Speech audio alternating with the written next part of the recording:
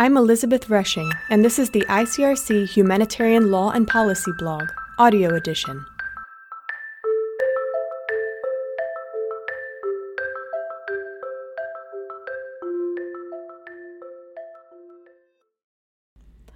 Protecting Civilians Against Digital Threats: 4 Worrying Trends and Recommendations to Address Them.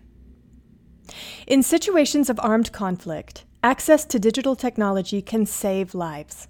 But the use of cyber, information, and other digital operations by belligerents during armed conflict also brings new threats and risks for civilians. Think about cyber operations disrupting civilian infrastructure and services, information operations inciting violence against civilian populations, and digital operations undermining humanitarian relief efforts. In ever more interdependent digital and physical environments, civilians and civilian infrastructure are increasingly drawn upon to support military operations and, as a result, face real risks of being targeted. As digital technologies permeate our lives and societies, cyber and information operations are no longer abstract or only online. They can, directly or indirectly, have serious online and offline consequences and harm people. Between 2021 and 2023, the International Committee of the Red Cross President convened a global advisory board of high-level experts from the legal, military, policy, technological, and security fields to advise the organization on digital threats and to develop concrete recommendations to protect civilians against such threats. Today, this board released its report entitled Protecting Civilians Against Digital Threats During Armed Conflict. In this post, Cordula Droege, Chief Legal Officer and Head of the Legal Division of the ICRC, Laurent Giselle, Head of the Arms and Conduct of Hostilities Unit of the ICRC, Tilman Rodenhauser, Legal Advisor at the ICRC, and Joël Risks, Digital Risks Advisor at the ICRC, present 4 worrying trends the board identified and examples of the board's recommendations to address one of them, namely the growing civilian involvement in digital military operations. Each new conflict presents new ways in which belligerents and civilians use digital technologies. In this fast-evolving digital environment, threats to civilian populations are rising, boundaries are shifting, and operations are more and more connected.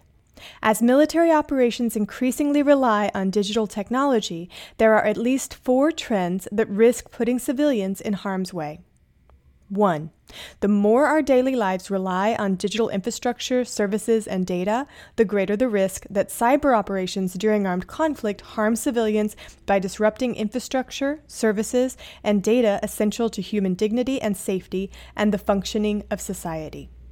Cyber operations have the potential to disable or physically damage industrial facilities, communication networks, and other elements of a state's critical civilian infrastructure in ways that could directly or indirectly cause harm, injury, or death to civilians, including by preventing the proper functioning of essential services and the delivery of humanitarian relief. 2. While the use of connectivity and digital tools is often essential for civilians to access life-saving information in times of armed conflict, the latter can also amplify harmful information.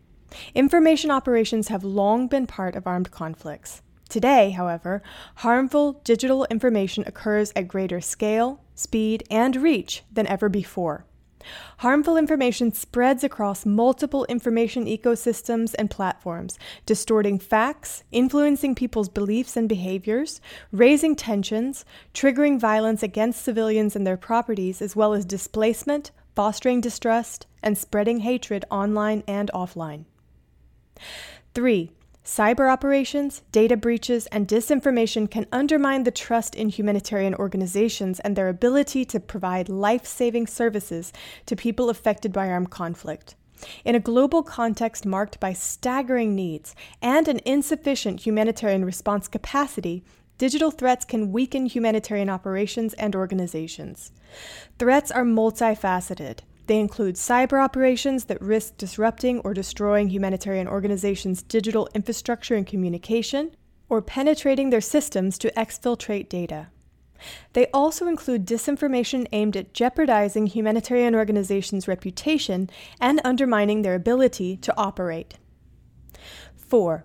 With the digitalization of societies, there are fundamental shifts in the types of behaviors of civilians during armed conflict and their possible involvement in digital military operations, on their own volition or encouraged by warring parties.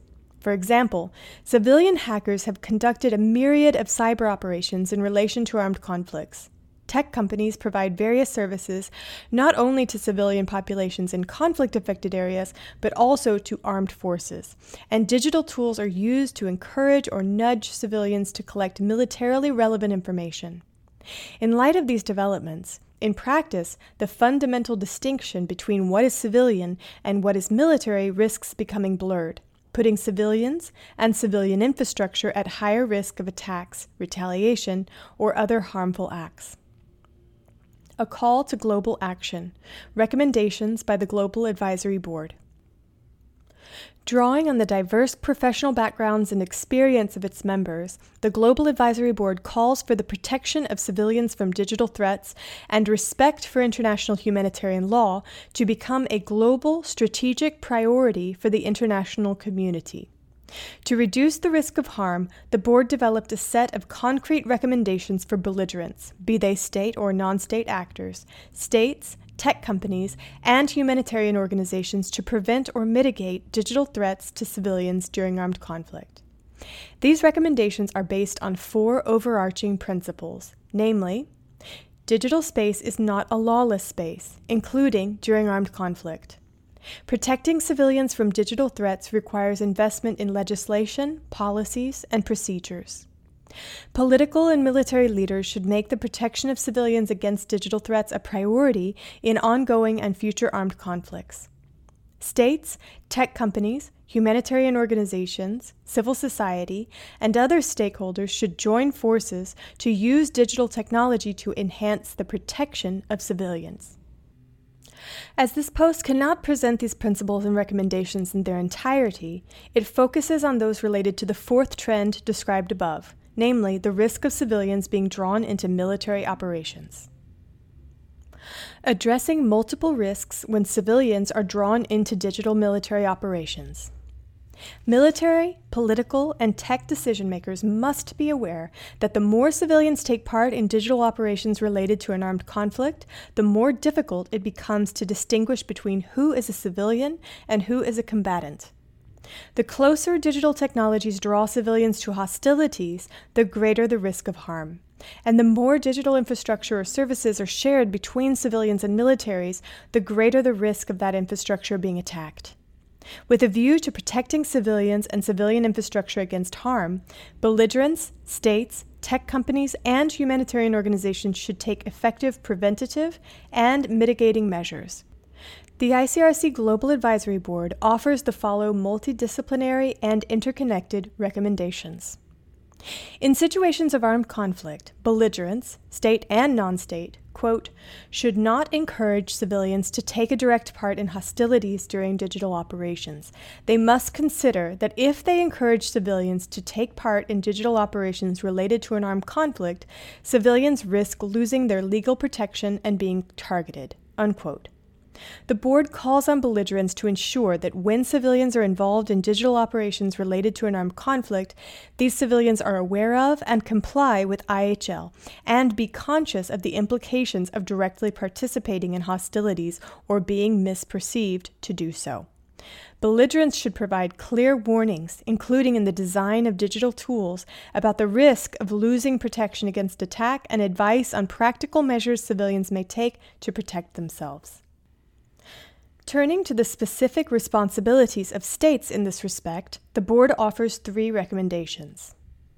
First, quote, states must raise awareness of the legal rules on the protection of civilians that apply during armed conflict, especially among private actors, and ensure respect for these rules, unquote.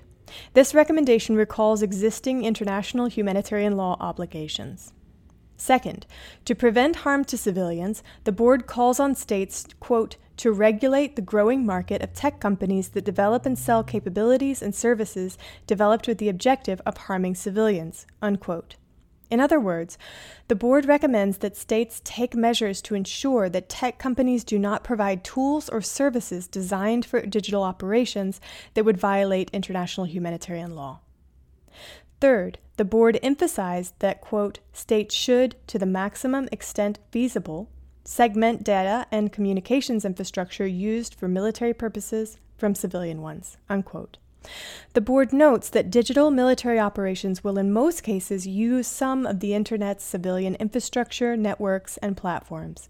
Yet, to protect civilian infrastructure and data from attack, it recommends that as a default position, states should, whenever feasible, attempt to segment, namely physically or technically separate, digital infrastructure or parts thereof that are used for military purposes from civilian ones.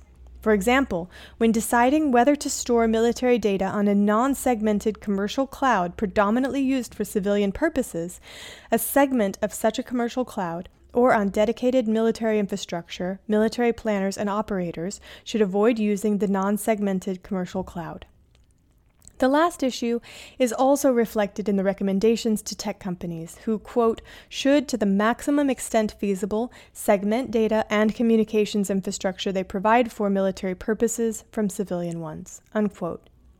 Said differently, if offering infrastructure for use by the military, tech companies should, whenever possible, offer digital infrastructure or parts thereof that is segmented from that used by civilians as a means of protecting civilian infrastructure and data from attack and from incidental harm. Finally, and in recognition of the multiplicity of stakeholders needed to effectively address current threats and to protect civilians, the board recommends that, quote, humanitarian organizations with relevant expertise and capacity should strengthen their efforts to raise awareness of the legal rules on the protection of civilians that apply during armed conflict, including among private actors conducting digital operations, unquote.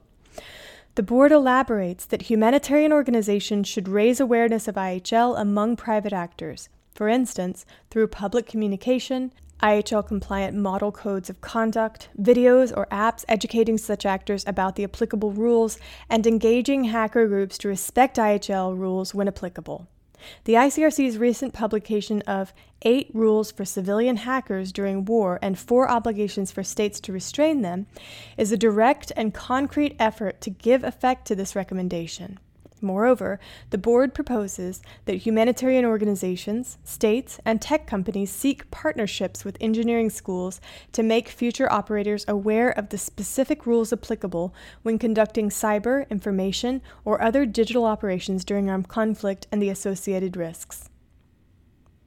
The use of digital technologies during armed conflict is only likely to grow.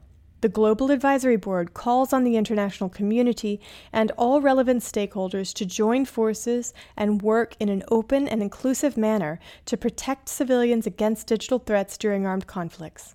Every sector has an important role to play. The board emphasizes that the protection of civilians must be based on international humanitarian law, but also cautions that these long-standing rules need to be interpreted and applied in ways that ensure adequate protection for civilians, civilian infrastructure, data, and other protected objects in our ever-increasingly digitalized societies. The board's truly international and multi-stakeholder recommendations will hopefully help inform and guide action to this effect. If you enjoyed this audio read, be sure to check out our full library of posts at the ICRC Humanitarian Law and Policy webpage at blogs.icrc.org/law and policy. You can also tune in to our new ICRC podcast, Humanity in War, on how international humanitarian law and policy protects the lives and dignity of people affected by armed conflict and violence. Humanity in War will be available on SoundCloud, iTunes, and Spotify.